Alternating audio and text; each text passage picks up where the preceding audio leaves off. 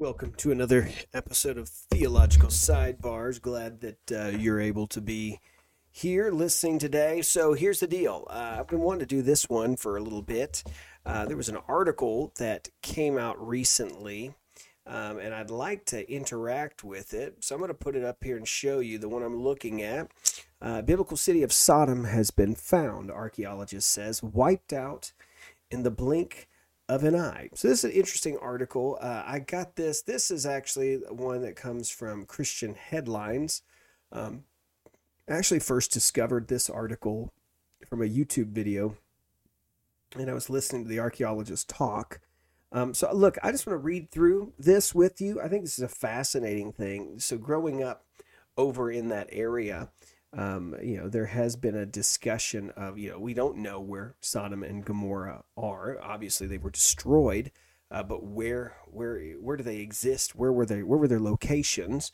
Some have always speculated somewhere. It's got to be somewhere in that Dead Sea region, and it used to be they think, well, maybe there was something under there, under the sea, and it's a difficult kind of place to explore, but we found that there's really nothing there. And so question is, do we have evidence somewhere where these sites are? So this actually, if you see, this article came out, this was July 10. So let's just work through this. Was something came out this summer. An archaeologist who claims to have located the city of Sodom says the location matches the biblical description and that the on-site physical evidence, including glazed pottery, supports his case.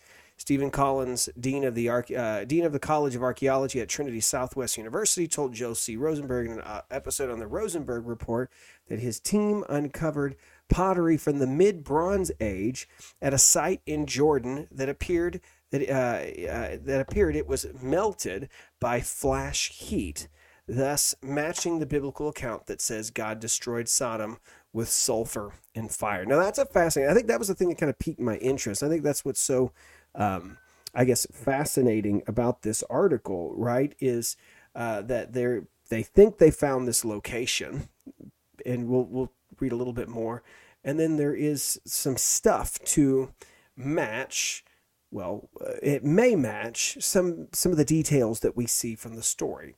Obviously, this flash heat. Now, we'll talk about it in just a second.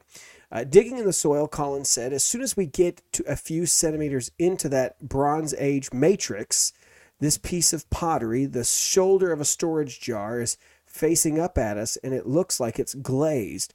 Now, what they're talking about is when you dig, you're digging and you see layers of time in an archaeological dig.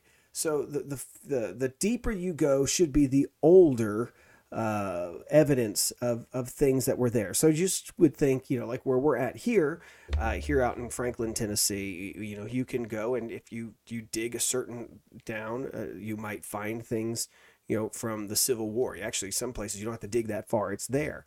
And so, but we know where that's kind of, we kind of can see where there's areas where that stuff's there. If you dig further than that, way deeper to that, you might find from people who lived in this area before then. Out there, in the Middle East, it's, civilization upon civilization upon civilization living on top of each other. Now, couple that with 2,000 years of history, or 4,000 years of history, in that area, and recognize that after these cities had been existed, maybe they were on top of a city that was there before, maybe not. After they were destroyed, somebody else probably came in later and rebuilt. I mean, you see this with Jericho. The Jericho's been destroyed and rebuilt, and destroyed and rebuilt. You see that with Jerusalem. You go down, you see, what people 100 years later came and built on top of this, and then that was destroyed. And what year? So you can see these layers. So that's something that maybe out here we don't have so much of a concept because we're a newer country. But the idea of civilization that is built on top of another, the existing civilization upon another one over time as peoples move in. And so obviously they say as we get to this Bronze Age period, we find that this pottery has this glazed look. Now, it says a member of his team who worked on the World War II era Manhattan project that developed the first atomic bomb looked at the melted shard and remarked, "Wow, that looks like Trinity," Collins said. Trinity was the code name for the first nuclear site in New Mexico in 1945. The archaeological site known as Tel El Hammam is located in modern-day Jordan. Yeah.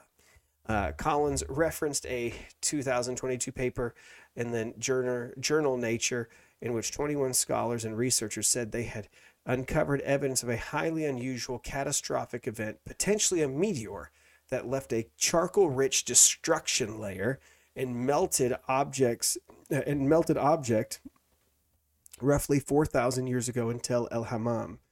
The paper posited that Tel El Hammam was wiped out in the blink of an eye, Collins said. So this is him with his findings and his team that's there, referencing some of the other things that they had found who had been there, I guess, before.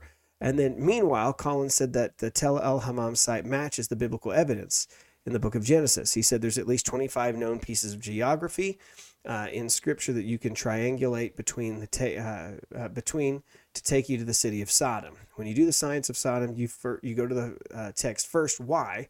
Because the Bible is the only ancient text that has survived with the name Sodom in it. One piece of biblical evidence, Collins said, is in Genesis 13:10.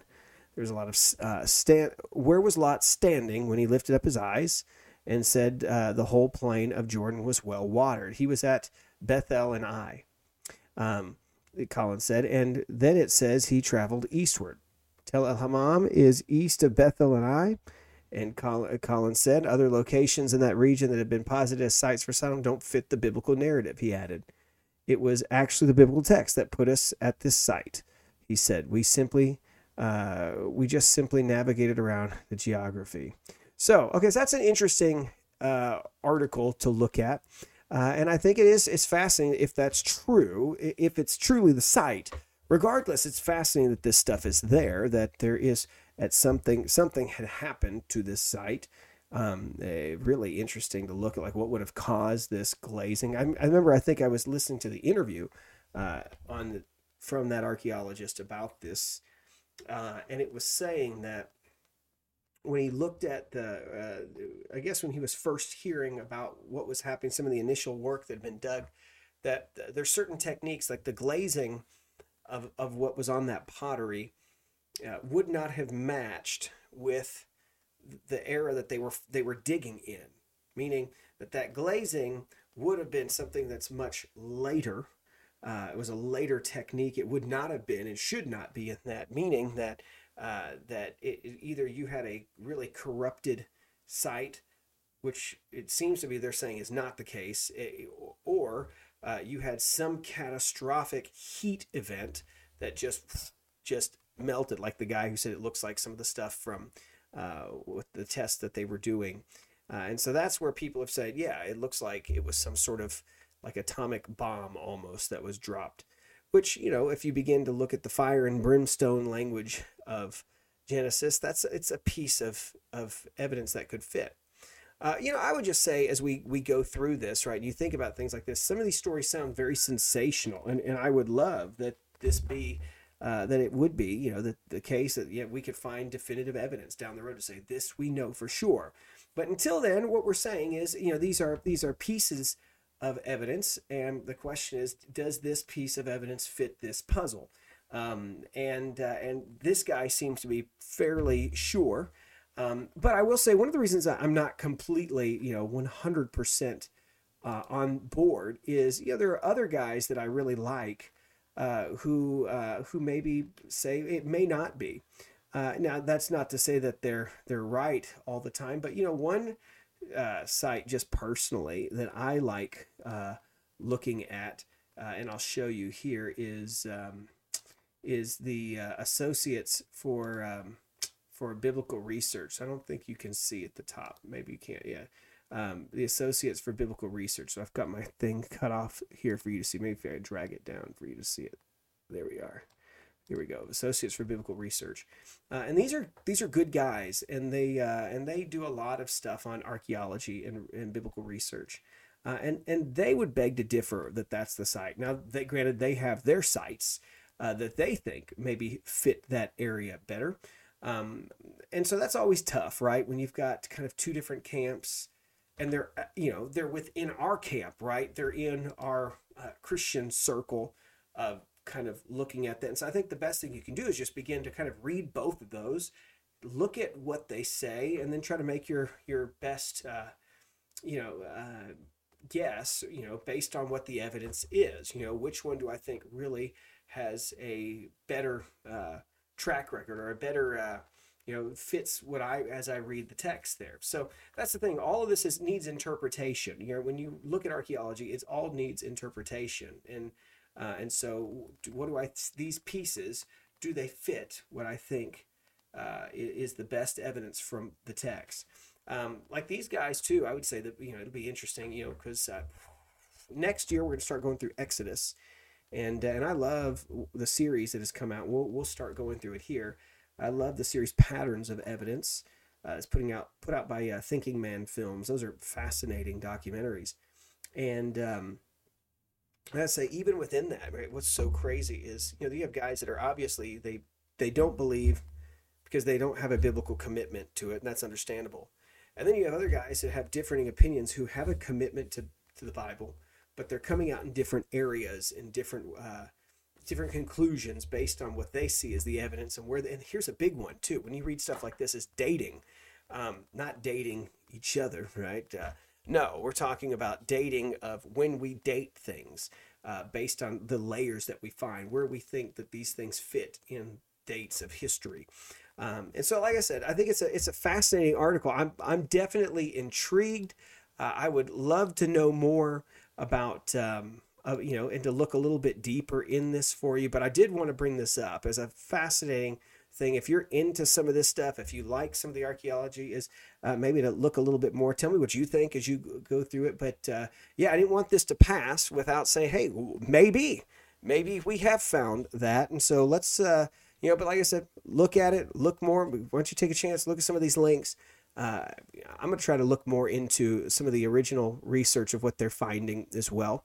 But that's all I got for you today. I hope this has been helpful and interesting nonetheless. I mean, could you imagine, right, that as we're thinking about the Sodom and Gomorrah story, right, that, all of a sudden, if the way that the Lord destroys it, that you see all the fire that is rained down on the city, it actually leaves a mark. It is. You'd think that would leave some sort of a mark, right, in history. It would leave some sort of a mark in the sand somewhere. And so, I think it'd be pretty interesting to see what that would look like. Could we find pieces of that? And like I said, there are others who say, well, we find evidence of these in maybe some of these different sites. But hey, take a look at it. Why don't you read Genesis, 19 sometime, and look and see what you see in terms of what should we be looking for if, and granted, it's kind of difficult to say because you're going to talk about the kind of destruction, but look at like where the cities are.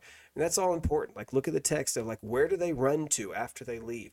That's all stuff that I think is important. Like look at some of those names of those towns and kind of think about where those would have been located.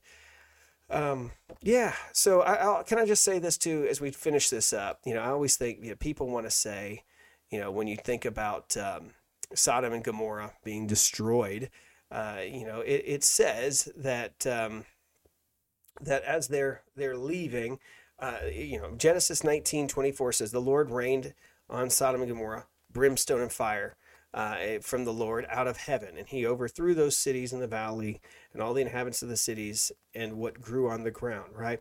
Then his wife from behind him looked back, and she became a pillar of salt.